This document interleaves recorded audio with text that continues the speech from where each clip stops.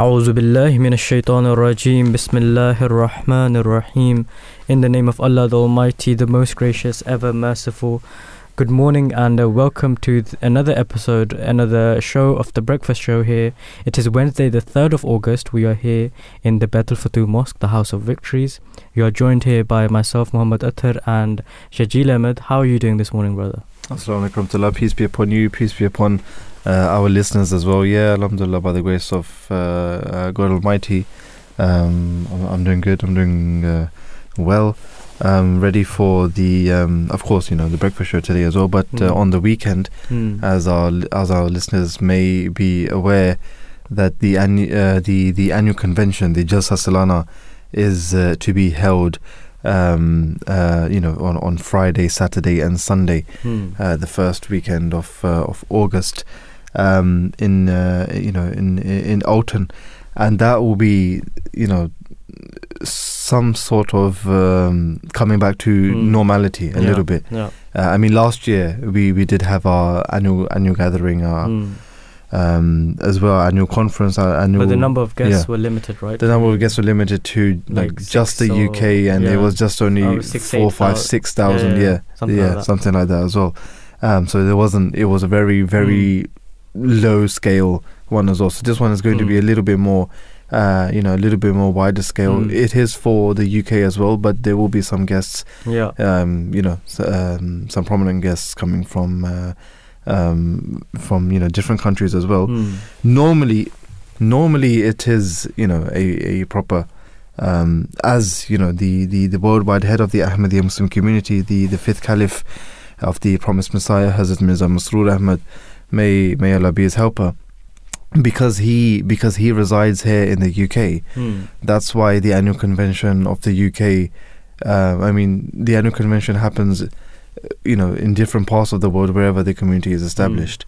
But as he resides here in the UK, that's why the UK annual convention is an international convention where people from all around the world, they try their best to come over here, listen to the speeches, listen to the proceedings, benefiting from from all of this as well, because this is the headquarters as well, isn't it? The UK is the headquarters. They come here and they benefit from that as well. So normally it's an international annual gathering, an annual conference, but it won't be that international at the moment. But hopefully in the years to come, God willing, then it will get back goes back to normal. Goes back to normal, and will be better than normal as well. So yeah, very, very pumped. Alhamdulillah, by the grace of Allah, the weather is also looking decent. Oh, hopefully, man. Hopefully. Because it's on like a plain. It's in the middle of a field, and if it rains, it gets so muddy and it's just so difficult to get cars around. Cars get stuck. People get stuck. People get stuck. You have to be prepared. You have to wear your wellies, your raincoats, everything. You have to be fully prepared for that as well. And, the forecast seems like it's going to be good, like 23, 24. You don't want it to be scorching. You don't want it to be scorching. That's good weather. 23, 24 is good weather. Open field. So yeah. It is something to look forward to as well. And normally, we would encourage external guests who are interested to come and participate in that in person, because obviously it's just like our doors to our mosques, they're always open to any guest who wants to come and visit, right? So that annual convention is also open for any guests that want to come. But these days, because of the restrictions, we still have to take precautions, because the COVID infections has gone up in the summer, and that's something which happens anyway in the summer. The infections go up, the people who contract the virus goes up anyway. So it is we normally do encourage people to come physically, but if they want to listen to the proceedings virtually, they can do so on our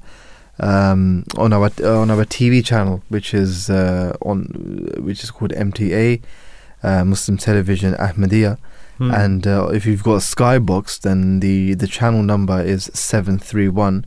But if you've got internet on your phone, you can download the app. If you've if you've got a computer, if you've got a laptop, then you can go on www.mta.tv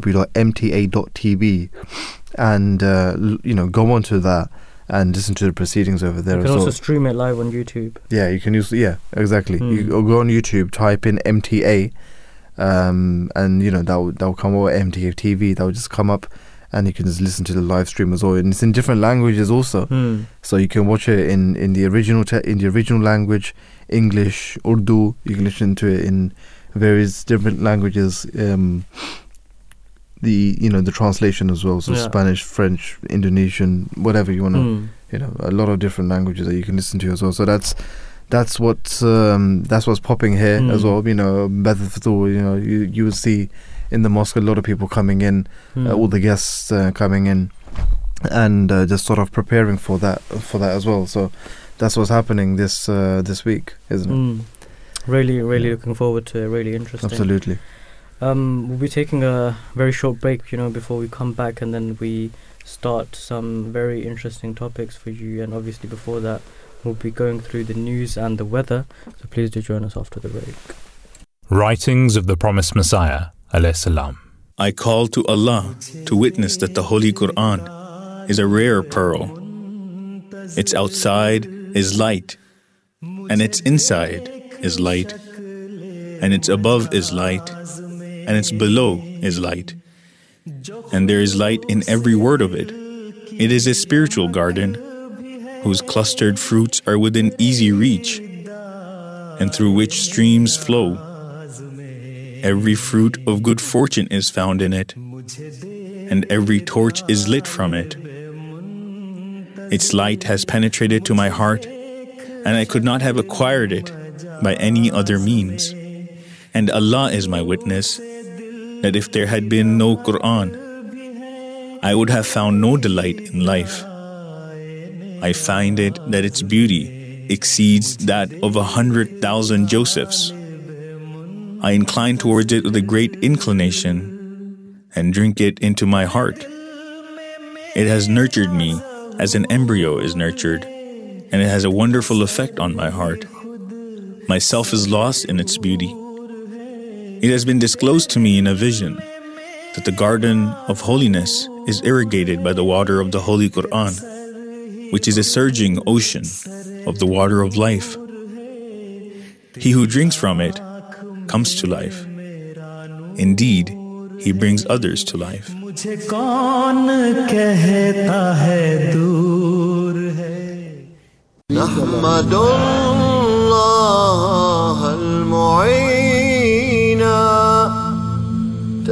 Hazrat Mirza Masroor Ahmad is the present head of the Ahmadiyya Muslim community, the most dynamic international community within Islam. The community was established by Hazrat Mirza Ghulam Ahmad in Qadian, a small and remote village in India.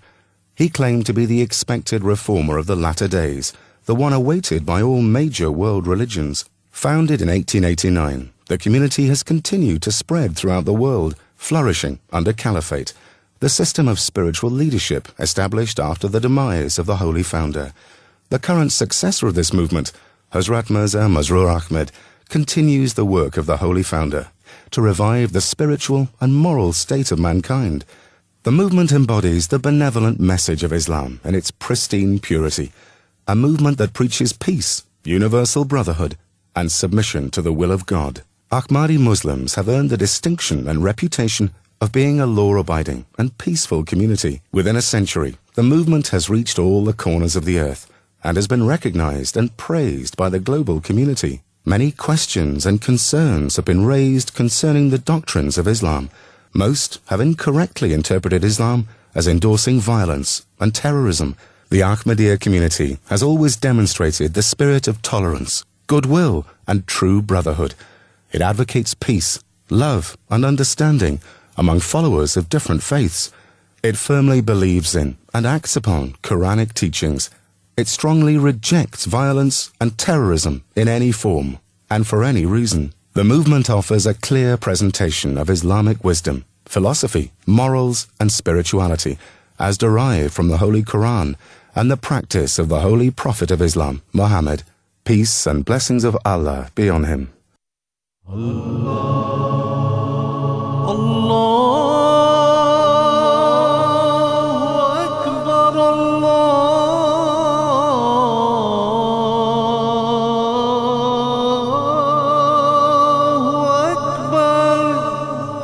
You're listening to the Voice of Islam Radio, broadcasting on DAB and via the internet 24 hours a day. Bismillahir Rahmanir Rahim. In the name of Allah, the most gracious, ever merciful. Assalamu alaikum wa rahmatullahi wa barakatuh. Peace and blessings of Allah be upon you all, dear listeners. Welcome back to the breakfast show. We'll now be discussing, the news and the weather before we move on to our other topics. So in today's news, Al-Qaeda leader Ayman al-Zawahiri, his death has been confirmed through multiple sources, and apparently no DNA proof is needed, the US says. And he was apparently one of the masterminds behind 9/11 as well. So he's been killed in a drone strike in Afghanistan. And that's one of the big news in today. It's interesting. It is interesting, but it's still going on. The thing is that it's so, remember when they were trying to target and locate Osama bin Laden. The technology that they have. They can locate literally anyone that they want to. But they were saying, I remember when years ago when this was happening as well, that he's hidden himself, or he's hiding in the caves or in the mountains in Afghanistan or various other places as well, maybe. And it's difficult to locate him. It was a bit. It was a bit here and there. Listening, hearing all of these things as well. I mean, the technology that they have and the way that it's advanced so much, they can literally, do a live stream and see which person is where. They can, all the CCTV that they have, all the infrastructure that they have in this regard, the advanced technology. It is interesting for them to actually do that and say that as well. That's just my opinion, though. I'm no expert in all of these things, but still, when when just keeping on the same sort of topic, the Chinese military exercises near Taiwan have encroached on the island's territory and amount to a blockade of its sea and airspace, is what the Defense Ministry has said as well. And this is quite big as well. The exercises by the Chinese Navy and Air Force are seen as a direct response to the visit of Taiwan of top US politician Nancy Pelosi, the most senior American politician to visit in 25 years. The Taiwan Defense Ministry said that China had broken UN rules and it would counter any insurgents into its territory. And it said that the live fire exercises in the sea and airspace around Taiwan were endangering international shipping lanes, challenging the international border, and undermining the status quo in the Taiwan Strait, and endangering the area as well. And it accused Beijing of using psychological warfare, urging people to report fake news to the authorities. So that's what's happening. There's a lot of tension in the South Asia Sea as well at the moment, and people, experts are actually saying that this can actually be quite dangerous as well. We don't hear about it that much, but if you look at news of the Eastern Hemisphere, this is actually what's one of the top news as well. Yeah. but we don't hear about, we don't. It's interesting as well what the Western news actually portrays as well. Before we were in the news, it was a lot about Russia and Ukraine, a lot of the conflict which is going on over there, which is still ongoing. Actually, it hasn't ceased yet. It hasn't stopped completely yet. It's still going on. But a couple of weeks ago, a couple of months ago, this is what the top news was. And then when the summer came, the top news was about the heat wave. Yeah. And it was interesting as well that, I don't know, some countries who were going through the sort of the same temperatures or similar temperatures, what they were reporting in their news wasn't as what the UK was reporting as well. And it was quite interesting. It was quite interesting that I saw this as well. I'm not sure how true or how false this is. Yeah. But in other countries, when the temperature was 30, sort of 30 degrees or around about 30 degrees. Or just a little bit more than 26, 27 degrees as well. It was it used to just be normal. They used to show that. When they show it on the news, they show a landscape. They say it's Germany, for example, and then they'll show like the degrees in different cities, right? And then it will be in a sort of a light color, a lighty yellowy, orangey color. But then when it was 22, 23, 24, 25 degrees, which is less, but then they will show it in a burning hot red color as well. Yeah. So it's it's interesting how how you can portray something on the news, and that will just that will make the mindset of the people as well. And then it's just, I mean, sometimes the news can be, or the media can portray something in a particular way. That will just shape and form how you think as well, your thought process, and then the way that it's portrayed, you think, oh, okay, it's like this is serious, or this is not so serious. But it's interesting what the news, how it can have an influence on you unconditionally as well. You're not even thinking about it, but just the way that it's been told to you, you can be, that can shape and form your opinion on a lot of things. There was this another article that I saw in the news about Anglican churches struggling, still struggling to this day with same-sex marriage, and so they just they come back to the reference of it said Leviticus, where it said it's a sin to lie with another man.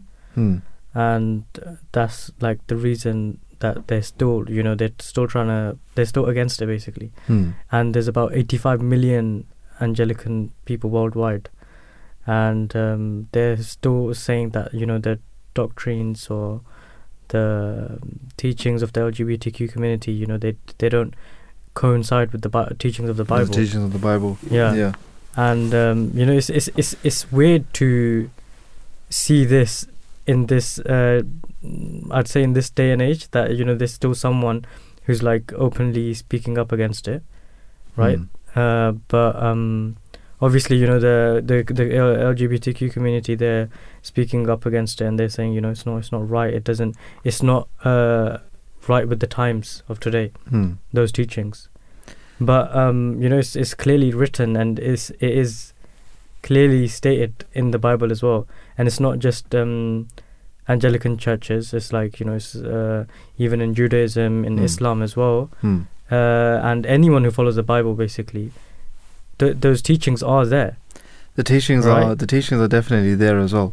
And we spoke a little bit about it before as well in last week's show. Yeah, it's just it's, the thing is that what Islam preaches is the law of nature. Yeah, because God Almighty, we believe in God Almighty, and we believe that God Almighty created the law, right? The law of nature and the law of religion. Now, the law of religion can be seen as as the Sharia law, right? The do's and don'ts of what you are supposed to do. But the thing is that because he created both of these things, he created the law of nature as well, and I mean, it's just natural, isn't it? If a man and a woman, when they get married, when they get together, then they have an offspring. If you put two people of the same sex together, then that's you cannot do that without the aid of a female, right? So it's even when two females get together, how they can't procreate. They can't do that. They need the sperm of the man. But I mean, talking about the law of nature, what I was saying was, because God Almighty created both of these things, that's why they both go hand in hand as well, because they don't contradict each other. So this is why in the law of religion, if it is forbidden, it is forbidden because of these reasons as well. Yeah. Because it's unnatural in this sense, right? So it's just a logical thing. It's nothing to be. It's nothing to. But the thing is that when we talk about, yes, there are people who do practice LGBT and all of these things.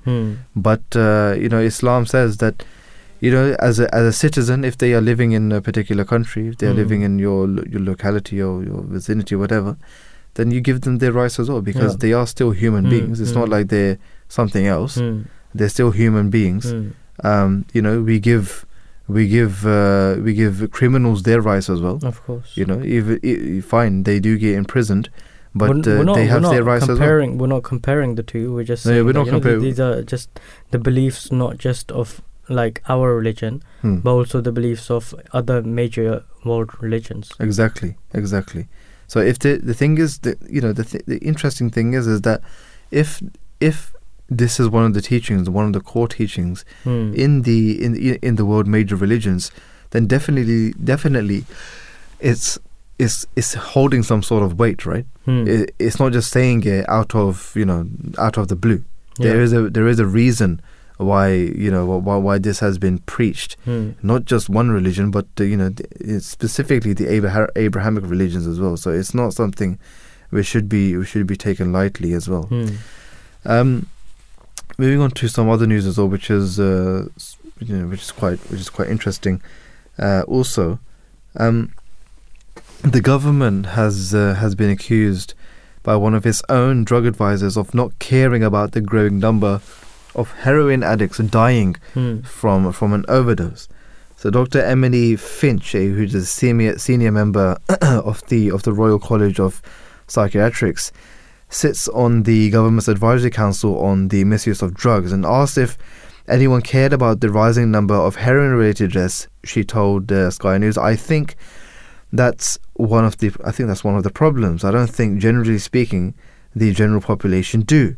I think many people, and perhaps that's reflected in the government, don't care much, and that is why they have allowed a treatment system to largely atrophy. And some people care. She said that some people care. There are good reasons to care. Heroin users spend a lot of time in hospitals. They cost us a lot of money. Some of them commit crime. There are all good reasons why supporting them properly, getting them into high quality treatment, probably in the end would save society money. So this comes as drug support charities warn heroin users of the high risks after a number of deaths reported across the country, with batches of the Class A drugs suspected to have been mixed with synthetic opioids such as fentanyl. So it's this is interesting as well. The drug dealers committing what they do just to make profit. They will commit murder to create profit. They will use these young, not even teenagers. They will use the young children, boys and girls, to actually sell drugs on the streets as well. Sometimes you hear about this on on the news, or you hear about it, or you see it on, in movies. But when you actually realize that this is reality, this is what's actually happening, then it sort of hits you. It hits you as well that how is this happening, and how is there not a proper program which is being how they are being supported, how they are being helped, because if someone takes heroin, that it's not something that you just go on and do that. There has to be a build-up of drug misuse as well. Heroin is a Class A drug, and it's a very serious drug as well. I don't believe anyone would. I mean, of course, there would be some people, but I don't believe many people who are who do misuse drugs, that they will just straight away go on to heroin. Yeah. They'll start off as a with a small drug, maybe just start smoking. Yeah. Maybe they start smoking weed. Maybe they start putting something else in their cigarettes as well, and rolling that up, and then maybe they start moving on to other things like cocaine, heroin, and all of these other things as well. Yeah. So this is a big industry. The drug industry is a big industry. Definitely. And the amount of people who misuse, and the amount of people who after they misuse, that they have to rely on hospitals and all of these things. And I mean, just like the health secretary said, that it's something which needs to be looked at. Absolutely. Yeah. But the thing is that you have to look at it from. Sometimes you have to look at it from a different angle, in the sense that why do young children or young adults even they get involved in this, right? Yeah. And it tends to be from mostly from minority communities, right? And you have to look at the whole background from a different perspective, and you have to understand. Sometimes they see that there's no other way out, right? Or they either have bad influence, or they come from poorer backgrounds, or they just see that they want to support their families sometimes, right? Yeah. I know. They think that there's no other way out, because there's no scheme in place to help them with their sometimes their school, the education's not good, right? They'll start truanting. They'll start off like that, then they'll end up with they'll end up with people who are not good company, right? It all starts off like that. Then you start doing little things. You start with a little robbery or something. Then you start smoking. Then it leads to one thing leads to the other, and you become a drug dealer at the end of the day, right? But you have to understand why it happens. That's true. Right? I mean, sometimes they feel like there's no other way out. I mean, I agree with you 100% that sometimes it's just children. Obviously, the people at the top who have made it as well, they started off from that place. Obviously, when they get to the big place, right, they become the big the top boy, the top boy essentially, right? Yeah, I know what you mean. They obviously started off from the same place that these children have started off. I mean, right? It's unfortunate. It's unfortunate how this happens as well. And sometimes it's just making some extra cash, making just like you mentioned, supporting your family. If your family, if your mother or your father cannot work for some reason, whatever the reason may be, the children care about their parents as well, and they want to make a living, they want to earn a living, and the only way that they can see doing that is by and with selling these drugs. Soaring prices, inflation and everything this people struggling to get even 2 meals a day. Literally. They see that there's no other way out, and this is so easy to get into, right? And that's one of the reasons people become drug addicts as well, because as well as dealers, because they find no escape from reality, and they think this is they escape. can just get away. They can get and away from the world. Drugs are very accessible, and they're not too expensive. Right? I mean, if you, obviously it depends what drug you want as well. But if you're just talking about cannabis, weed or hashish, then it's not, it's not too expensive. I mean, a lot of people tend to start off and with it's this drug quite anyway. accessible. Yeah. It's quite accessible as well. Mm. Yeah, without with all and these once you're restrictions hooked, in place. Still, there's basically no going back. that's So the thing. Very hard to quit. Yeah, unless there is something major which happens and you realize reality Yeah. hits you, Yeah. or there's a change in circumstances or whatever. Yeah, but it is a difficult sort of bubble to get out of as well. Definitely. So yeah, definitely. Yes, definitely. We need to look at how we can resolve these issues as well. Not just after they have people have misused the drugs, but a proper planning of why this happens in the first place. Because Islam, if we talk about the teachings of Islam teaches to actually it's a very proactive religion. There's the injunctions in Islam. They try to sort of nip something in the bud before anything even happens. Being proactive rather than reactive. Of course, Islam gives the remedy for when something has happened anyway, the solution to how you're supposed to fix something anyway when something has happened. But that's the cure, isn't it? That's once something has happened. But Islam tries to actually, before someone actually commits something, it just prevention is better than cure, right? Prevention is better than cure. Yeah, exactly. But exactly. Another thing that I was reading somewhere, that it said, like no mouse would ever set a mousetrap for itself.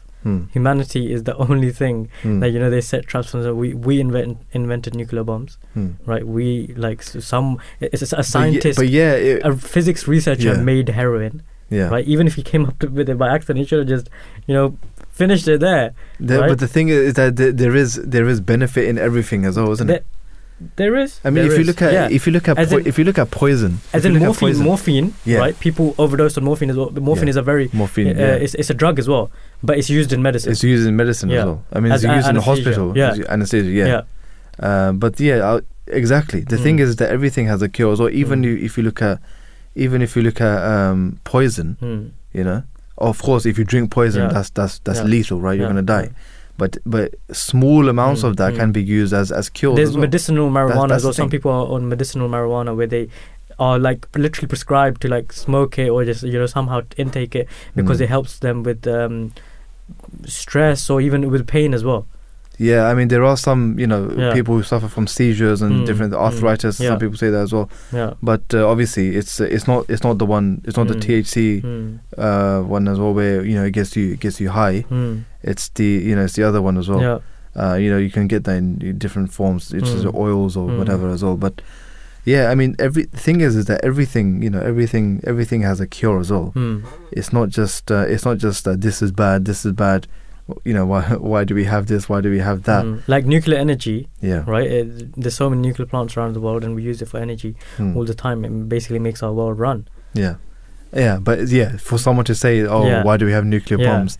I mean, the thing is that the misuse of something will definitely be bad.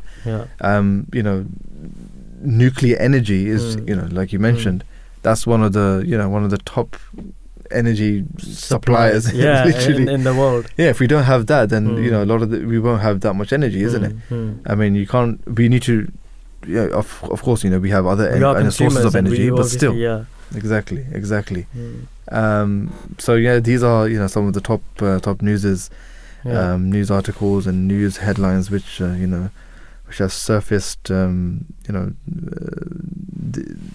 these weeks. But one thing which is quite interesting as well, we always talk about this, is the fuel prices. These days, quite interestingly, it's going a little bit down. I remember, I think I topped up last week or the week before. I think in the petrol, I think it was 187. Something like that. 187. Right now it's like that was right. It's 178 now. 178. Yeah. Is it 178? 178. Wow. Well, that's, the thing. I mean, a couple of years ago, if you said 178, that would be, well, are you mad? That's so high. Remember But when in it this, hit a pound, like when Yeah. it went over a pound, Yeah. people went crazy. people went crazy. Yeah. People went crazy. They Yeah. couldn't believe it. Yeah. But then, slowly, it just, you got near 2, innit? It got near £2. So that was, I mean, in some countries, in European countries, it went even more than that. In America, I heard it was like quite $5-6 That's per liter.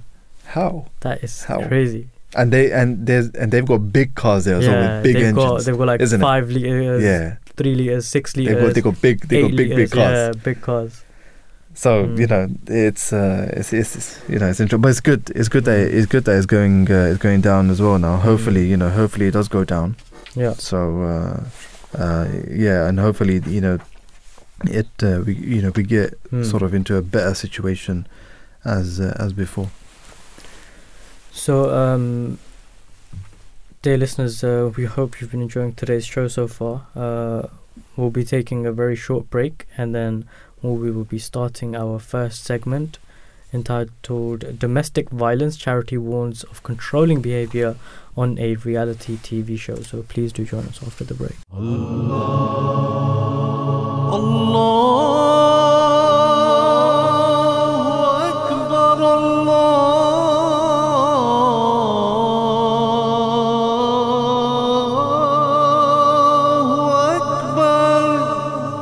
You're listening to the Voice of Islam Radio, broadcasting on DAB and via the internet 24 hours a day. Bismillahir Rahmanir Rahim. In the name of Allah, the most gracious, ever merciful. Welcome back to the Breakfast Show, dear listeners. So the first segment for today is Domestic Violence Charity warns of controlling behaviour on a reality TV show. A domestic abuse charity has spoken to ITV about misogynistic and controlling behaviour on Love Island. Women's Aid said it was forced to act after being tagged in so many social posts about the show by viewers. It has also criticised producers for missing out an understanding of controlling behaviour in relationships in its inclusion training for contestants. Now, that's quite interesting. Yeah, I mean, this year's Love Island has seen a big backlash from viewers over the way that male, islanders have treated the women. Yeah. It's rare to reach the end of each night's show without seeing one of the boys as a top trend, and not for the right reasons. The Women's Aid communications chief Teresa Parker said that the charity was being tagged into a stream of Twitter posts with viewers highlighting the misogyny and controlling behaviour being shown on screen.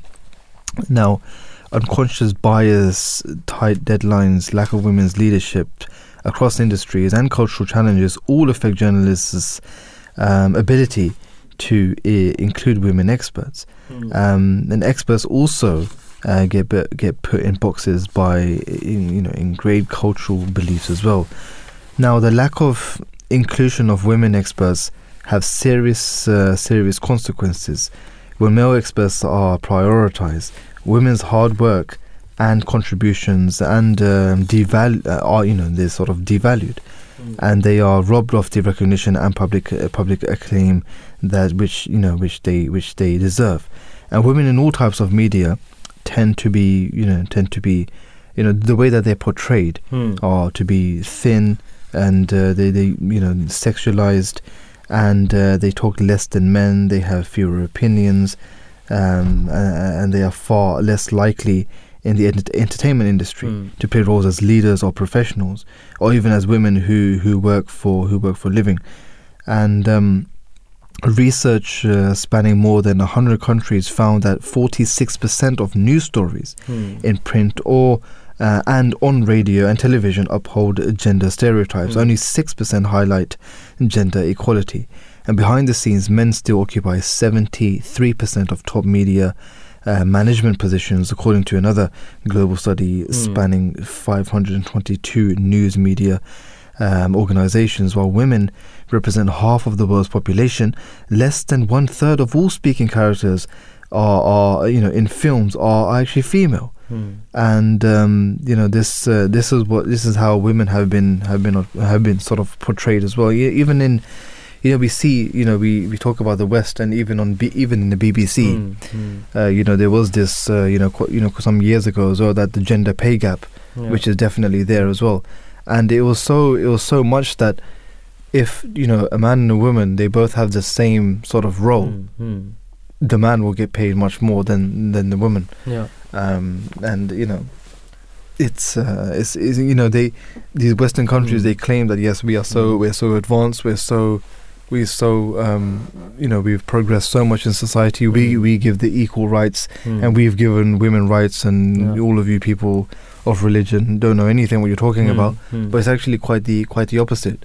If we just a cursory look at what Islam actually says, Islam is the first religion to actually give women their due rights.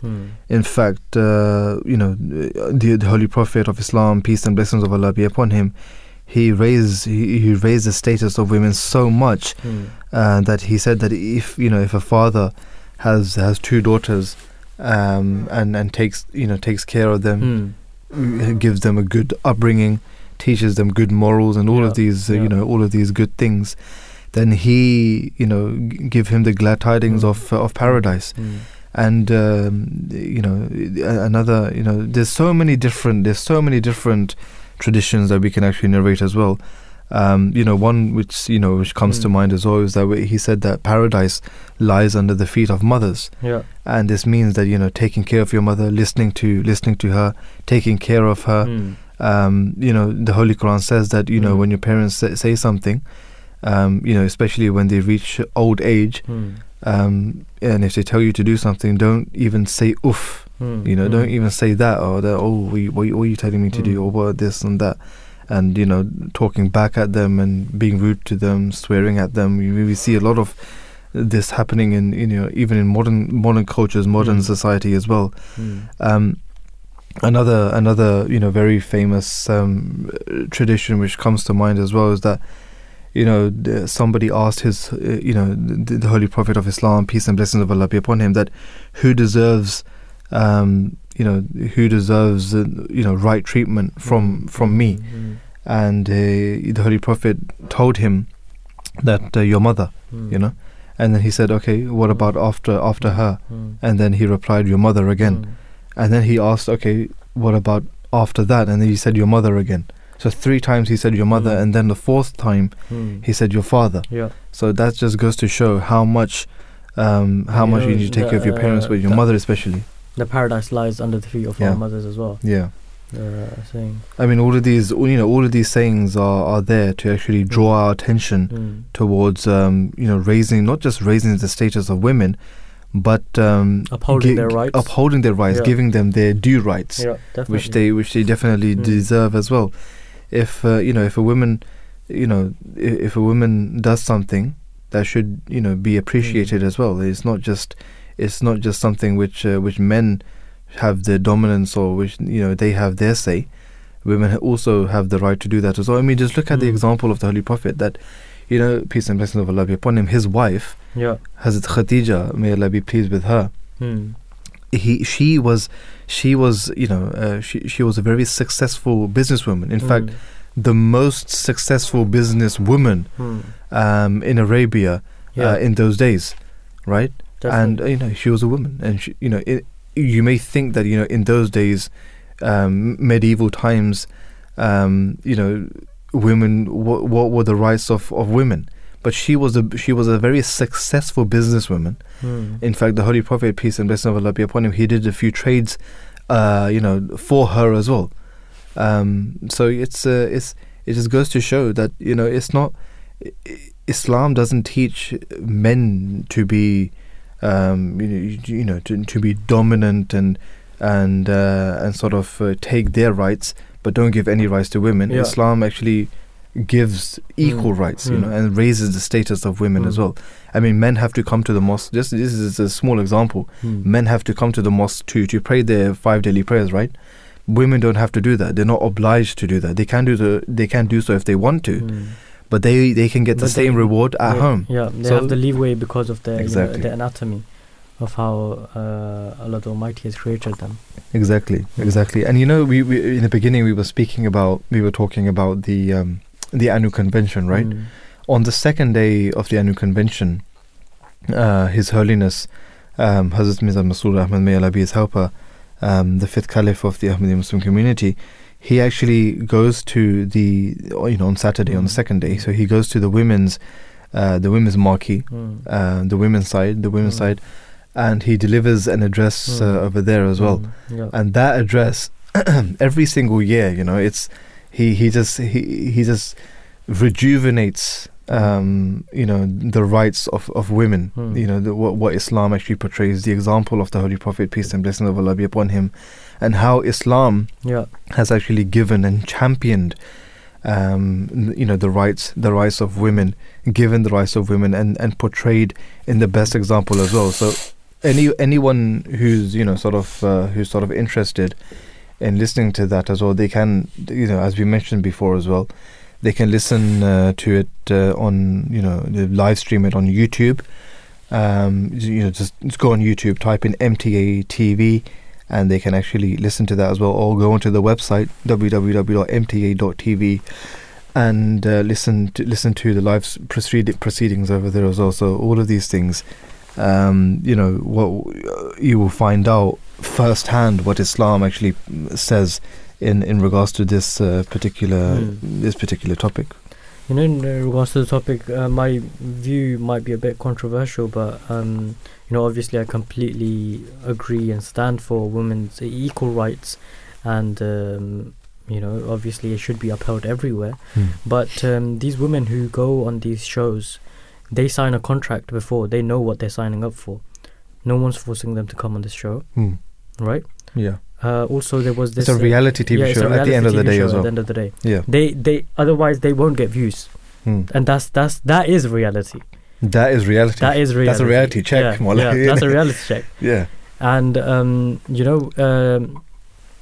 the thing is that everyone is all for having like a positive body image and showing positivity like that, but at the end of the day, this is what gets them the views, the showmakers, right? Yeah. They don't care about anything else. They want the show to be popular. And Exactly. these people, they sign contracts and they know what they're signing up for. It states everything in the contract. If they do anything against the contract, they're liable to get sued. Right? That's true. Also, there was this another actress of from a James Bond film, who she was questioned about like how women don't really have big roles in Bond films, or there should be more women, and she replied saying, that is just one thing that's going on. It's good. Leave it at that. Let it be. Instead, there should be another equivalent, or if not better, another like movie like that, a series like that for women, right? Leave that be. That's going on. That has its own success. People enjoy it. Leave that be. But if you want to truly talk about equal rights, then that's how it should be done. It shouldn't be that you put more women into, inculcate them into like the Bond film. Just make another franchise. Just make another franchise and make it popular. I mean, some industries do that as well. I mean, the Marvel industry, they do that as well. Marvel is all for feminism and women's rights. Yeah, they've got their own shows. They've got their own series, which are women superheroes and all of that as well. So, I mean, and people still enjoy it. It's true. It's still fun to watch. Yeah. Yeah. Yeah. I mean, definitely. But the thing is that on TV, right? On TV, that sort of stuff is gonna sell. Yeah. Right. Yeah. That's what's gonna get the views, and that's why it's so successful. Money making wise, it's so successful, and this is why even if it does get challenged, it just gets brushed under the carpet, sort of as well. These big industries, they just care about making money. Exactly. They just care about making money. Exactly. It doesn't matter how they make the money. We're not saying what they're doing is right. We're just saying this is how they work. And we were Exactly. talking about this Exactly. in one of the shows a few months back as well, that why is good news not popular? Exactly. Right? Why Exactly. does it not make the news? Why doesn't it make the news? When a good Samaritan does something amazing, when there's a hero or anything, it doesn't really make the news. All we hear is negative news Negative 24/7. Mm. Right? It's because that's just how our brain works, how our mind works. If we see someone that's done good, we're like, oh, okay, he's done good. Yeah. Right? Or he We should move have on. done it or something. Or he should have yeah. done it. It's just understood, right? Yeah. But then when we hear something negative, it's just, I don't know, it captures you more. And that's how media works as well. That's exactly how it works. That's exactly how media works as well. Yeah, Exactly. Look, they've made this obviously we're not supporting what is happening here. If they're being mistreated, people are being misogynistic, it's completely wrong. It shouldn't happen. But this has brought more attention to Love Island, this controversy. People who didn't know what it was before, now they know because of this story. Yeah, that's true. Right? That's true. I mean, even if something is fake news, right? Yeah. Even if something is false, full on false. Any publicity is good Any publicity, yeah, right? In that sense as well. In that sense as well. But it's unfortunate, but that's just how it works. It's unfortunate, absolutely. But this is why just in the beginning as well, we gave what Islam actually says in terms of equal rights and women's rights as well. So someone That's why, who's listening, Islam they may be interested in that. Islam teaches parda, why covering yourself with the veil, why it's so important. Exactly. It is to uphold women's rights. Exactly. It's not. Right? It's not something. It's not there to shut them down or It's like usurp their rights or to suppress their rights, but rather to fulfill and uphold their rights. And I keep on going back to that as well. But the annual convention, right? Because it's segregated, obviously, isn't it? We have the men's side and we have the women's side as well. And the thing is that the women's they do their own thing over there. Yeah. They have their own proceedings. Yeah. They have their own in charges. Own speeches. They have their own speeches. Their own duties. They have exactly. their own bazaar, which is where you can go and get little snacks and stuff. They have like their own own. shop. Yeah, they have their own thing going on, but it's within them, within the confines of parda. Yeah. And within themselves, they are allowed to be as they want. Exactly. They're open. They're free. They're open. They're free. They can take their veil off as well if they wish. Because it's just women. Because there's women there as well. It's just women. Exactly. So I just keep on going back to that as well. So it is what it's within the teachings of Islam as well. What's going on over here? So it's all of these things. If that's they why looked at before we mentioned prevention. Yeah. Prevention is better than cure. Prevention is better than cure. So you just draw a line.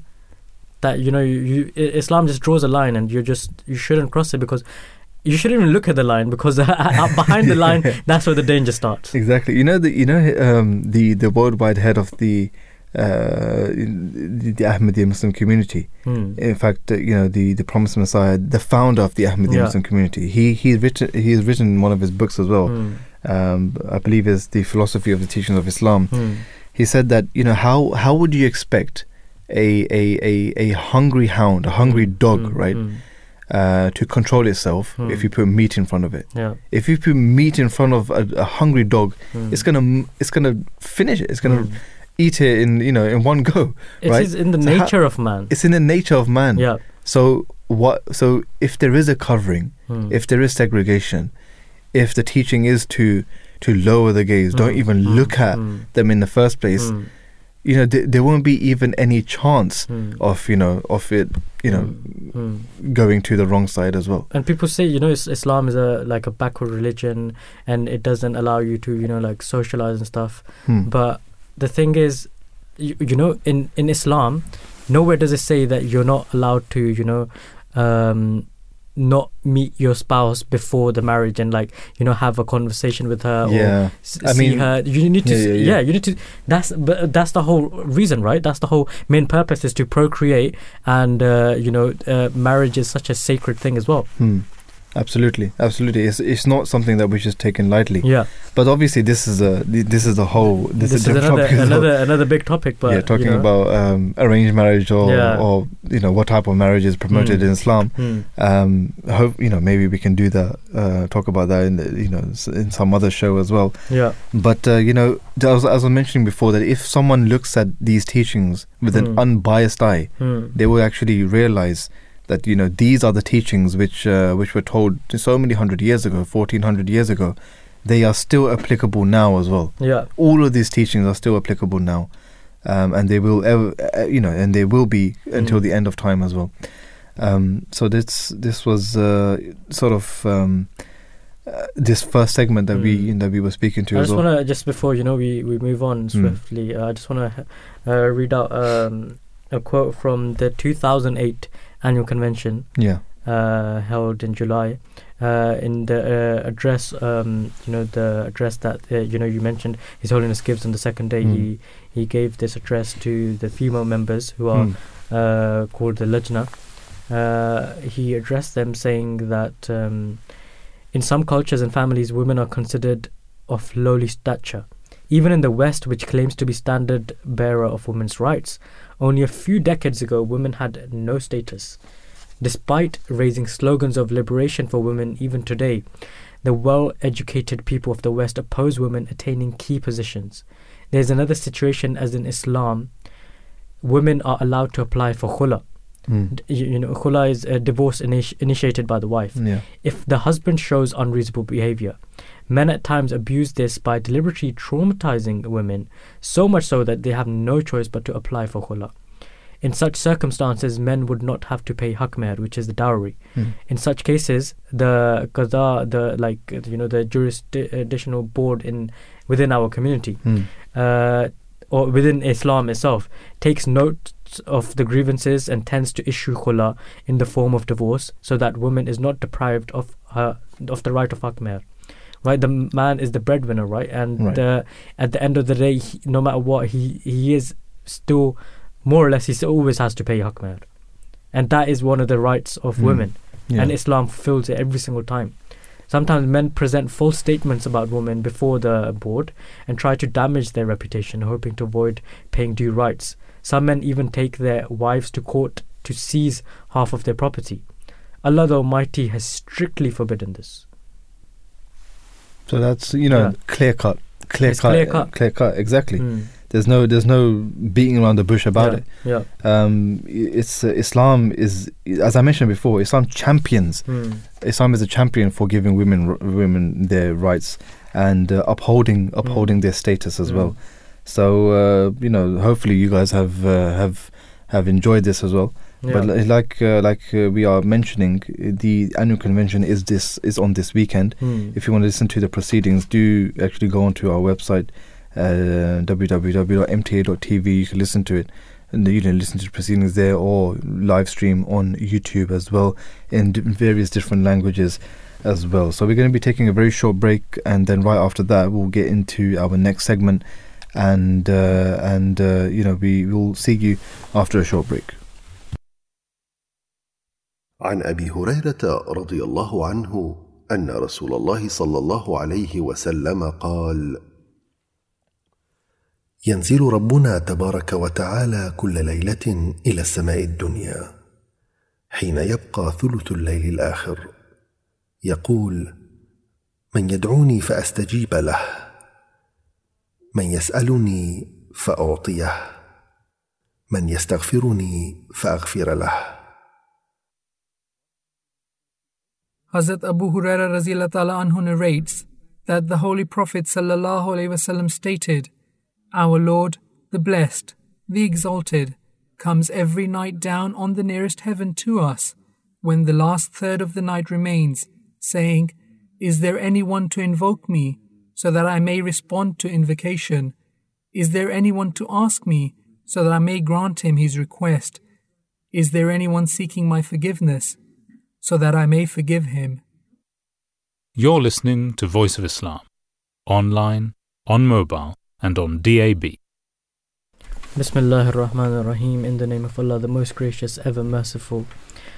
So we'll be moving on to our second segment now. It's entitled "Children in Care Are Being Illegally Placed in Caravans and Boats." So children in care are still being illegally placed in unregulated homes in England, including on narrow boats and in caravans. BBC News has learned they found a 12-year-old boy was placed at a campsite for weeks, more than 100 miles from his siblings and school.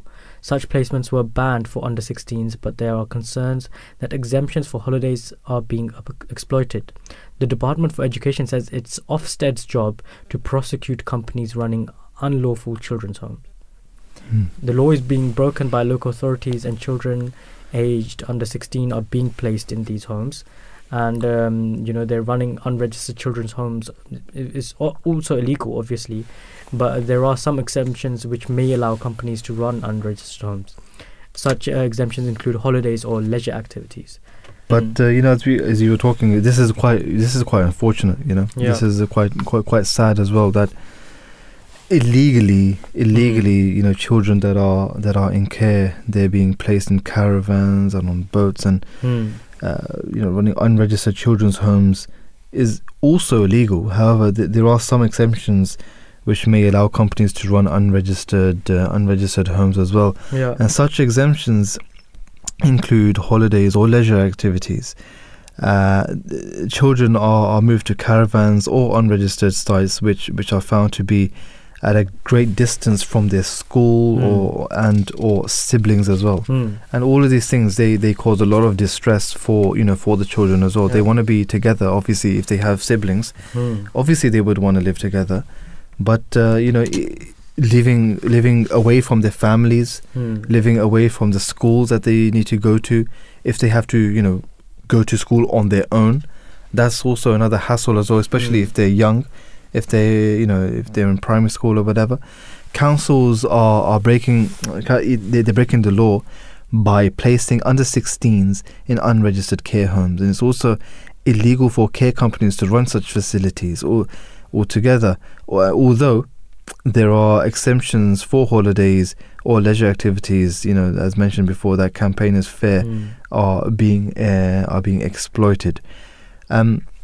The biggest problem here is that these people who, these people in the council or these people run such facilities, they don't take into consideration, they don't care, rather, because these are not their children, and they don't put themselves in their shoes and realize the reality of the situation, how it would feel if it were any of their children, if it were them.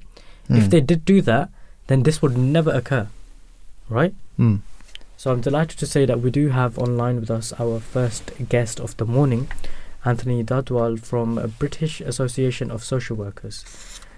He is a press and communications officer at the British Association of Social Workers, working with children's group with BASW over the past 5 years on a number of campaigns to improve government policy and working environments for social workers.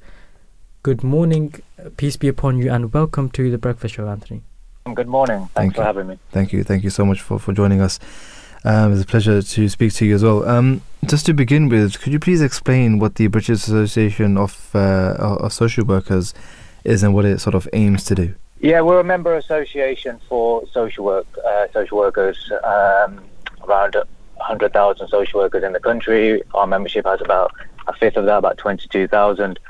We are also a union, so any workplace issues, we protect our members and we represent them. And also as an association, we provide CPD, we campaign on policies and such as unregulated placements, which we have campaigned against for a number of years.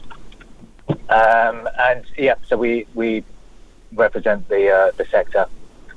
That's great. Why, just to get into some more detail as well, why are children in care being illegally placed in unregulated homes, such as on narrow boats, caravans and such? Yes. I mean, there's a few reasons for this. There's not a simple answer. Firstly, and quite possibly most importantly, demand on social services has increased year upon year for over a decade. These are the government's own stats. Anyone can go and find them themselves. They're from the Department of Education's website. It shows that from 2010, at the time that when austerity measures were put in, that the amount of cuts year on year has seen, what we say has been the main driver for why year upon year there's been a rise in children coming into social services. So every year, if you check all the years, every year there's been a rise in the number of referrals made. We're now at a record high of around 660,000 referrals a year. A referral obviously is just anyone calling about the concern about a child. Mainly they're from doctors and teachers, but it can be members of the public as well. Then beyond that, you do an investigation of that referral, and it could be that referral, the society knows more about children and therefore there are more referrals. So you would, if demand wasn't high, then you would see the level of investigation stable, but there haven't been. They've been going up every year as well. So the demand on social services has increased, and what we haven't seen alongside that is the provision of regulated care homes increase as well. In fact, you've seen it. I think the number of homes hasn't kept pace with the level of demand that we've seen based on social services. Another reason is that staffing levels. So we have a problem in social work where the number of social workers coming into the profession is at a decent rate, but we're losing far too many experienced social workers.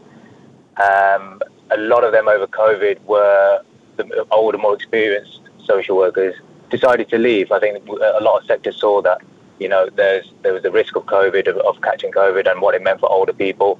So we've lost a lot of experienced social workers that make, better decisions, such as where to place children, what care home to let them in. So there's a lot of reasons why this is happening, but I would say that the fact that we simply don't have enough regulated care homes is obviously one of the main reasons. And also coupled with that and making the problem worse is the fact that we're having so many people and families breaking down and entering social services. I mean, you say that we don't have that many care homes to put children in, but I mean, who's responsible then to make sure that these children have safe and a stable home? Because obviously, if there's not enough, then shouldn't we just invest in more then? Of course, yes, and we've been campaigning for years for this, and it comes from the top. It starts with government policy. It starts with money. It's the age-old problem, putting money into it, real funding between government, we know that there's a housing crisis. The word crisis is bandied around a lot, but we know that in housing there's a crisis across the board, where that also applies to care homes. Not enough property builders are incentivized to build these kind of homes, probably because there's not enough profit in it for them. Government policy needs to improve. There's not enough appetite in government to build more homes for children, and it goes across, and then it filters down to local authorities who have a responsibility. They have a statutory obligation for the care of children who are being failed by parents or carers, but they would also probably argue that our budgets are cut every single year. How are we supposed to build and provide this housing when our budgets are cut, and they have to meet their obligations elsewhere? So it's a society problem. It's all of our problem, right from the top, filtering down to regional, local authorities. And as a society, we need to do better for these children. Absolutely. Yeah. Should the government, prosecute these companies running unregistered children's homes? Well, they say that Ofsted can already, and yet Ofsted say that they can't. Ofsted say that they haven't had the powers yet, and the government says back in 2019, 2020, when Gavin Williamson was in charge, that they introduced the ban. Obviously, that they did introduce the ban for under 16s for illegal placements. But I don't know, is a question there that is Ofsted toothless then? Because if they're saying that they don't have the powers, that's something that the government and Ofsted need to sort out between themselves. There is a problem there. I mean, the thing with providers of these homes is that the process to become a provider needs to be a lot more robust, because there's been separate investigations and research into people who open up these homes. I would say the majority are decent. They probably need to be staffed better, but a lot of these are run for profit. One of the big issues that the British Association of Social Workers has is the growing privatisation in the children's sector across the board, not just in providing housing. So it shouldn't be something that's run for profit. It's just a simple thing that most people would understand. The person on the street would understand. If you, as a society, we want to look after our children from whatever background they are. We want to look after them truly as a society with a moral responsibility, with ethics at the heart of it. Then where does money come into it? Why should there be a profit in there? And that's where we need to have a rethink. And there still are some profit-making providers of homes that do a decent service, but there's plenty that don't.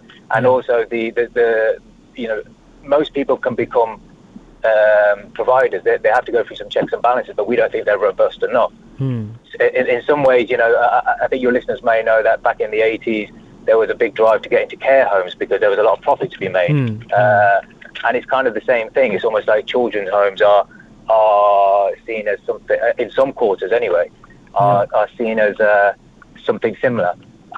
In fact, I've seen a very alarming report from America where they presented to shareholders possible places to invest money, and the way they spoke about the children's home market in the UK was very alarming. It was like you could make lots of returns and all this sort of caper. So, I mean, that's an extreme example, but that just goes to show the way that we are heading with privatisation.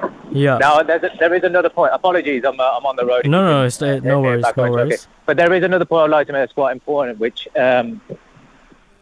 on children's homes, which is that with this particular cases that we spoke about, the narrowboats, the caravans, I would just like yourself and your listeners to understand that from a social work perspective, no social worker wants to really place a child in a caravan or a narrowboat. I'm not defending those headlines and other ones that research has found,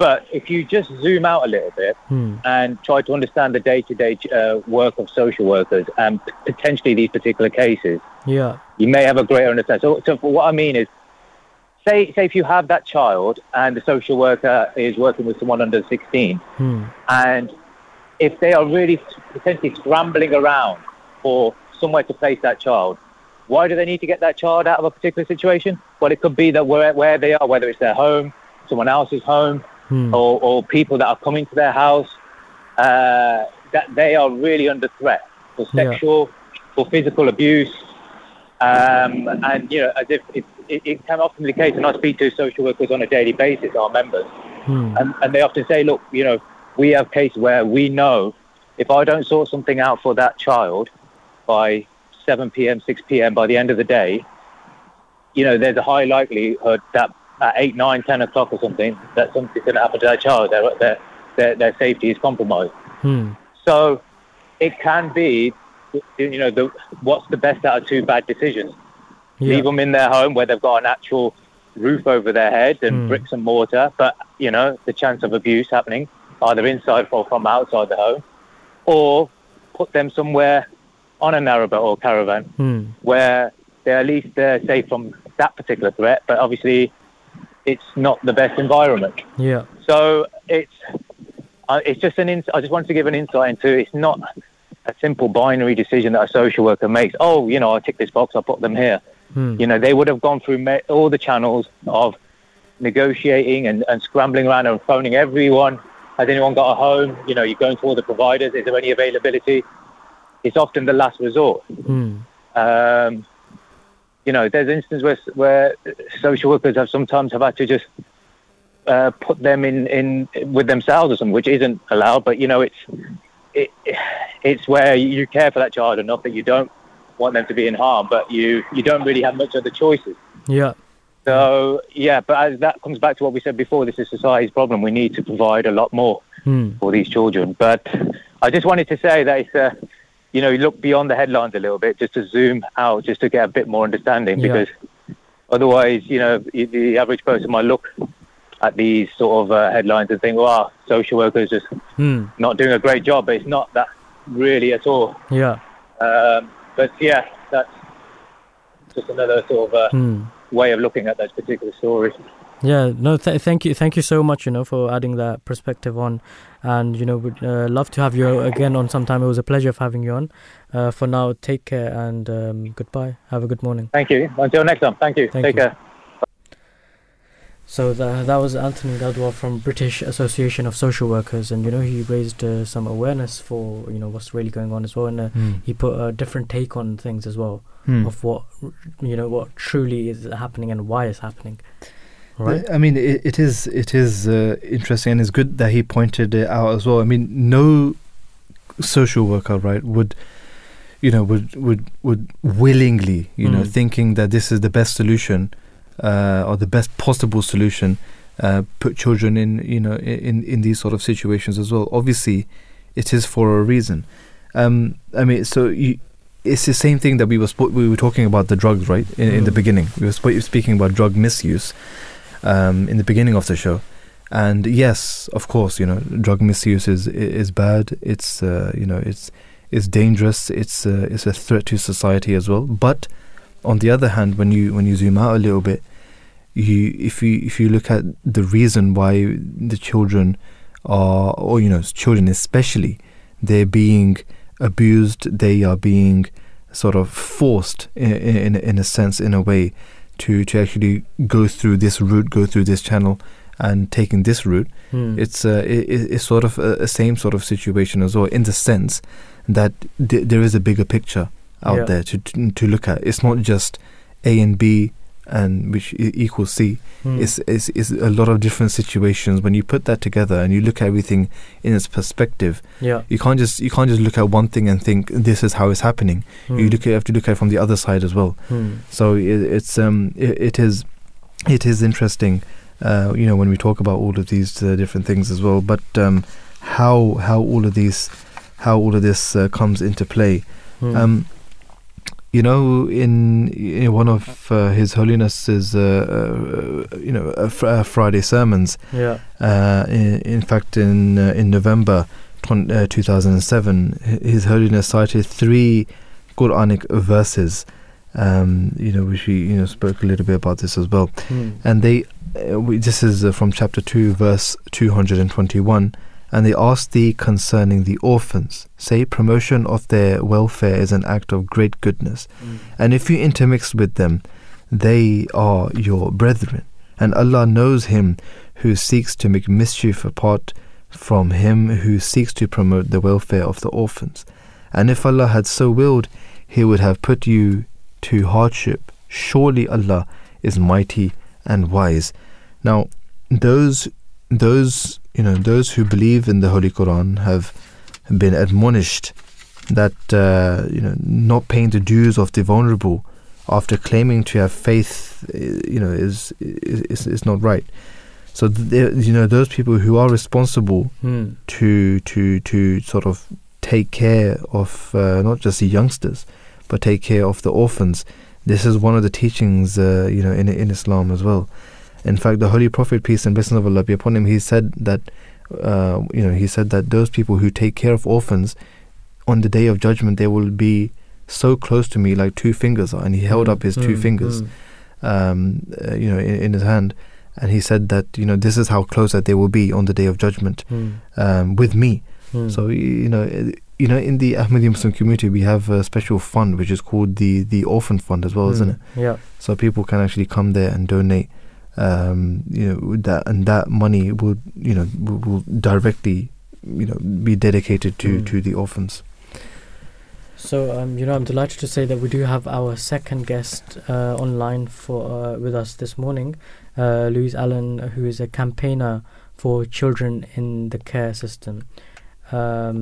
She herself was in the care system as well, and she herself was in the care system as well, and she was adopted by a family who initially didn't want her, but a game of push and pull between the local authority and her adopted family resulted in a delayed, unsuitable adoption.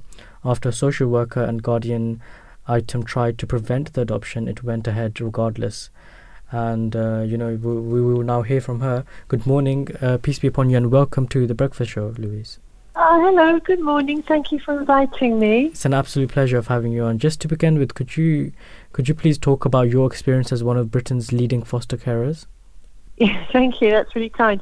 Yes, I after growing up in the care system, as you eloquently just stated, I ran away from my adopted family at 15. Yeah. I ended up as going to art school. I also had no qualifications or education, and did extremely badly at school, as so many children in the care system do, because you can't concentrate on learning while you're stressed to that degree.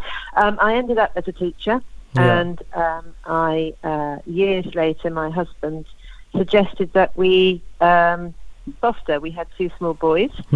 And initially I didn't want to do it because I had very little faith from my own personal experience in the care system. So we did anyway, and we started fostering over 10 years ago, and we've been fostering ever since.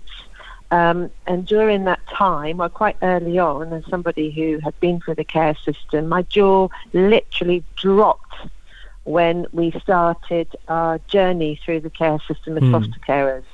I couldn't believe what we were walking into, and it was a bit of a strange situation because we didn't know how to turn around and come away, because everything in my heart said you've got to support as many children as you can, which is what we do now. Why is it that children and young people in care struggle to stay in education? Well, I could talk from my own experience, and I've just started working with a school now that educates children that don't stay in the care system, because people who work with us don't experience trauma on the whole. Trauma is a word that is, I think, overused because it's like a life sentence. And what happens is that, I mean, I had a traumatic childhood, but I wasn't in trauma the whole time. So you end up feeling guilty as a child or a teenager and a young person, because you feel guilty that you're being given the trauma experience and or the safeguarding, but actually you're not in trauma the whole time. Sometimes you're having fun. You also, but when you are in the school system, you're in a different mindset. Sometimes you literally can't hear people because you are worried. You're worried about going back home. You're worried about the shame you'll experience. You're worried about what people will think. And you're also a bit angry because of what life has done to you so far. So if you have been abused, or you've got a bully or a violent person at home, sometimes the teachers in front of you can actually mimic the person you're going back to. So it's very confusing. I also think we learn differently. Because of my heightened experience, I was always jumping around, heightened, a bit scared. It made me a kinesthetic learner. So I don't think a lot of schools are set up to deal with different learning styles. And I literally couldn't sit still, which is why I used to go in and walk out the other side and go into town, which then I got labelled as a truant child and a difficult child. But actually I couldn't relate to the people in my school. So, and also you're hungry. I was hungry a lot of the time. You can't really learn when you're hungry. So it's a various things, and I just don't think that schools, no matter how much they try, really understand it. That we need our own special curricula. What do you think the government, should be doing so that the children in care can be safe, happy, and receive a proper education? They really need to stop spending all the public money going through the taxes onto privatisation of the children's care system. In the 70s, it began creeping in that they privatised fostering and other services. And there is scope and there's room for some good, excellent services, which obviously need to be commissioned. But it's gone out of control. So the money is out of control. Children in foster carers are leaving. I read a review yesterday in community care that something like 54% of foster carers are thinking of leaving. It's shocking. I'm a foster carer, and luckily I have a second income. But when people are asked to foster, or people step up to foster, because usually most people do it because they have goodness in their heart and they want to do something purposeful and kind, is that, it's a different ball game. You realise that, suddenly, when we started, we were told that there had to be a main foster carer, which was me, and I had to stop work, which if you lose an income and you only get an allowance to foster while you have a child in your home, when you don't have a child, you have no income. And the income is pathetic, frankly. We recently let go of a child we looked after for 7 years, and there's no difference in the finance into our lives because we paid so much extra, for phones, for Netflix, for Fire Sticks, for all that stuff that children have. I think the government needs to wake up. I think they need to start listening. I think they genuinely need to understand what the child's voice is rather than the adult's interpretation, the bureaucratic version of the child's voice. I think social work needs to go back to being social work rather than tick box exercises. I think that the government needs to smash up, frankly, its current system and have community offices. It needs kind, friendly people working in our communities that don't create shame and fear, but actually get in there early and work on prevention. We're living in a very strange society, which is it's almost virtual sometimes. And sometimes what would be better if we got in early and got prevention measures in place to support people, not traumatise them and take children away. And that's where all the money's going, in the mop-up services to the private companies. If we put the money up front and got in there quick and help people and help them in the way where they didn't feel frightened and judged. But people sometimes have difficult times. Well, lots of people do. And we need to acknowledge that people are human, and embrace that and work with them. So that would be my advice, is smash it up, make it smaller, disperse it, and be kind. Definitely. Thank you so much for joining us this morning. It's been an absolute pleasure. I would love to have you again on some time. For now, just take care and have a good morning. Thank you so much. Take care. Thank you. Bye.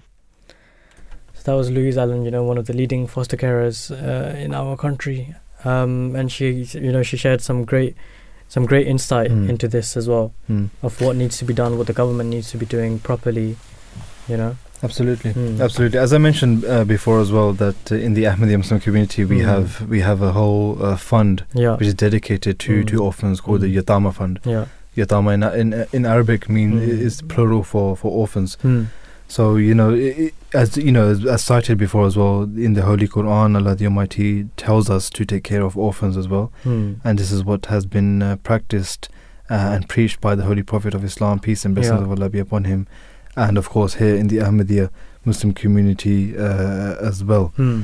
So this is something which is one of the teachings of Islam. And it's not just orphans, right? Like the parents could still be around, but people, just children in general who are being neglected of care. Exactly. So, dear listeners, we're coming to a close on today's show. We hope you've been enjoying today's show. We had some very interesting topics, interesting guests we spoke to as well this morning. Just like to thank our producer, Munib Mirza, our researchers, Nawera Khan, Mehrish Dogar, Halima Ahmed, Marshala Ahmed, Salih Ahmed, Namood Sahar, and obviously our tech department, Aqib Ahmed, and my presenter, lead presenter, Brother Shajeel Ahmed, for joining me this morning. It's always a pleasure to serve here at the Voice of Islam at the Breakfast Show. If you, for now, please do take care, and Assalamu alaikum wa rahmatullah.